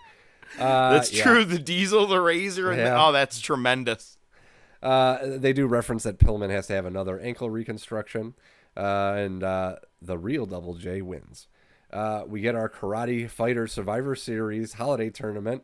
It's Doc Hendricks backstage talking about the Survivor Series, which is going to be sponsored by Karate Fighters. Austin interrupts halfway through. Doc just runs down the card. We're going to get Sid versus HBK. In our Survivor Series match, it's going to be Triple H, Goldust, Crush, and Lawler with Perfect, who's been suspended by Monsoon for his whole ruse with the shenanigans. Shenanigans. They're going to be taking on Mark Mero, Mark Henry, Rocky Maivia, and the Stalker. Okay. We're also going to get Taker vs. Mankind and Austin versus Brett. Austin's back on the screen again, running down Doc, saying, I want my time. Where, I talked about it last week. We've been seeing it ramp up. There's nowhere else to go except the one big event. But, other than that, we're here. Austin's here. We've got full-fledged Austin. It's awesome. It's good shit. They show Austin back at his house, and he's just playing with his cat. And Austin's assaulting the makeup lady. So we get a nice little, difference Hart there. was playing with his cat. You said Austin was playing with his cat. Yeah, Brett was playing with his cat. Oh, okay. Yeah, Brett's just hanging with his cat. So, yeah. Next we get Crush with Clarence Mason versus Aldo Montoya. I swear to God, if you make a joke. Mero's on the phone. He's talking about Mr. Perfect's double cross. The crowd has been handed out jailbird signs because now they're starting to sell that Crush really hates that. Farouk is possibly going to file a lawsuit against Ahmed for the attack backstage. And Farouk is retaining Clarence Mason as his lawyer and manager now. This is obviously a squash. Crush is drawing with one of the fans, and there's a, air quotes, security guard there who's telling him to back off, and Crush just destroys him. I thought the whole segment was just incredible. It was awesome. All right, back to the Karate Fighters Holiday Tournament. It's Mr. Perfect versus Phineas, and Perfect wins with a distraction. And Todd Pettengill signs off as, this is the Toddster. See you next week. The fucking Toddster. Oh, my God. Okay. I love it. We get a little hype package that we're going to have Brian Pillman live from his home recovering from his most recent surgery next week. It's probably going to be a pretty lame segment, so I wouldn't have too much expectations we'll blow past on that it. one. Yeah. Austin chimes in, says they're going to everybody's house except his. Austin says he's going to show up there. They do the recap of Superstars where he just goes after Pillman's ankle, and then they put him in the ambulance. Austin comes back, takes the keys, throws them backstage so they can't get him. And this is where we get, I think, the first time we hear him with DTA. Don't trust anybody. DTA, don't trust anybody. Yep. Woo! He's already healing on Vince, just cuts a great promo. Austin's still in the studio. Now Brett's with his kids. Brett's asked about Pillman being assaulted by Austin. And just as Brett's about to start talking, Sonny's music starts playing. You can't hear him. So they're like, all right, we're going to cut away to Sonny. They got a little bit of the WCWs this week, apparently. I guess his interview had seen sunnier days. Oh, Jesus Christ. All right. Sonny sits on Lawler's lap. I'm perving the dish. Yeah, and she's going to be joining commentary for the Billy Gunn, Freddie Joe Floyd match. The Guns are basically split up at this point. They had another accidental bump on Superstars. Bart comes to the ring. They're arguing and looking for a match. It's a squash. It goes quick. So became Jerry Springer. Yeah, pretty much. So we're back to Austin and Brett. Brett mocks. Austin keeps saying, right. And then one time Brett just goes, right. It was a very Brett thing. Brett seems really ineffectual in this. And Austin says he's not leaving. Goes after a production assistant. Then we get our main event. It's Bulldog versus HBK. Owen joins commentary. No Dirty Diana, which is nice. Diana. Yeah, thank God with that mouth breather. We go back to Austin, who's now assaulting a security guard, and they've called the police on Austin. Next is we've seen some cringy shit happen while we've been doing this, right? We've seen some cringy shit. This might be the cringiest thing I've ever seen since we started doing this. Yeah. We get a commercial for, it's a CD of all the entrance themes of the WWE Superstars or WWF Superstars. And it has Freddie Blassie in it. And it has a little kid. And Freddie Blassie goes, show me what you got. So this little kid first starts off with HBK. So he just looked like a male stripper at like 10 years old. And then he also did the Goldust thing. So it basically just looked like a pedophile commercial. It was pretty fucking disturbing. Yeah, I felt dirty watching it, to be honest with you. It was terrible. Owen interferes in the match. Sid runs in. Sid ends up elbowing HBK when he's going for a punch. They face off. But Owen gets on the mic and challenges them for a match for the tag titles, and they accept. And then we see Austin getting kicked out by the police. And on his way out, he said, "Don't worry, Vince McMahon won't let anything happen to me." Yep. Woo! Loved that line. Absolutely. Awesome. I'm excited, man. We're here, man. We're on the way to some big stuff for Austin now because we know he's going to fight Brett first at Survivor Series, and we'll be talking in, March or April about WrestleMania 13 as well. So a lot of good things to come there. Some good things to come with after Halloween Havoc here, because now that Piper is in the mix, we know what's going to happen in December with Starrcade. It's Piper and Hogan, which the only WCW pay-per-view I've ever bought, and I can't wait to watch it again. It's going to be an exciting one. I'm excited. But next week, our top topic is back, and this time it is our top 20 character rebrandings. Isaac Yankem all the way up to Kane, or, Mrs. Foley's little boy to Cactus to Mankind to Dude Love. There's a lot of different transitions we've seen, and some were for the best, some were for the worst, but we're only talking about the top ones next week. That's the top 20. And, of course, we'll be talking more Monday Night Wars, bringing you news, and talking probably some AEW Dynamite. How did Punk and Fish go? Who else advanced in the tournament? We shall see. But, as always, my name is the Professor, Mark Fantasia. I bid you a farewell each and every week. ODM, the new doc of the show, he loves to leave us with his impersonation of a wrestler while doing one of our movie quotes. Man, what better way to do it than the man that just showed up at Halloween Havoc, Rowdy Roddy Piper. Let me tell you something, Sprout. Our credo, sic cordamus ios subjecticos nunc. We gladly feast on those who would subdue us, not just pretty words. Pal. The Top of Wrestling!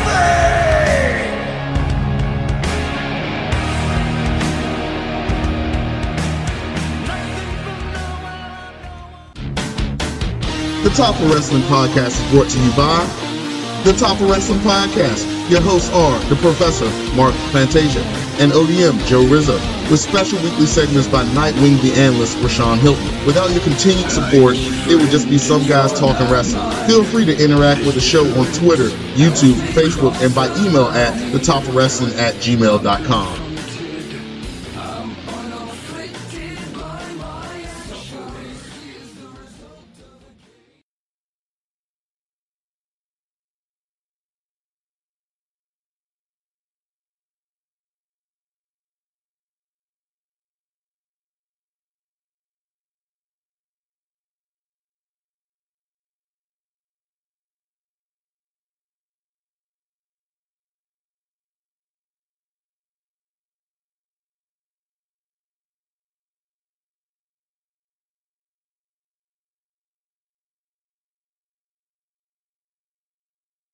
Yeah, that's something that Enzo would do. Speaking of, did you happen to, speaking of Grease or whatever, did you happen to see Drave Maverick really had to pee on command? Did you ever read that article? I did, yes. How far would you go for your job? I don't know if it would be that far. That's for damn sure. Speaking of piss, isn't it funny how people are like, oh my God, Kenny Omega, he wins every match. Oh my God, they push him so much. And same fans who are like, oh, Roman Reigns, oh my God, piss on my mouth, I love you. All right, I'm going to go take a break.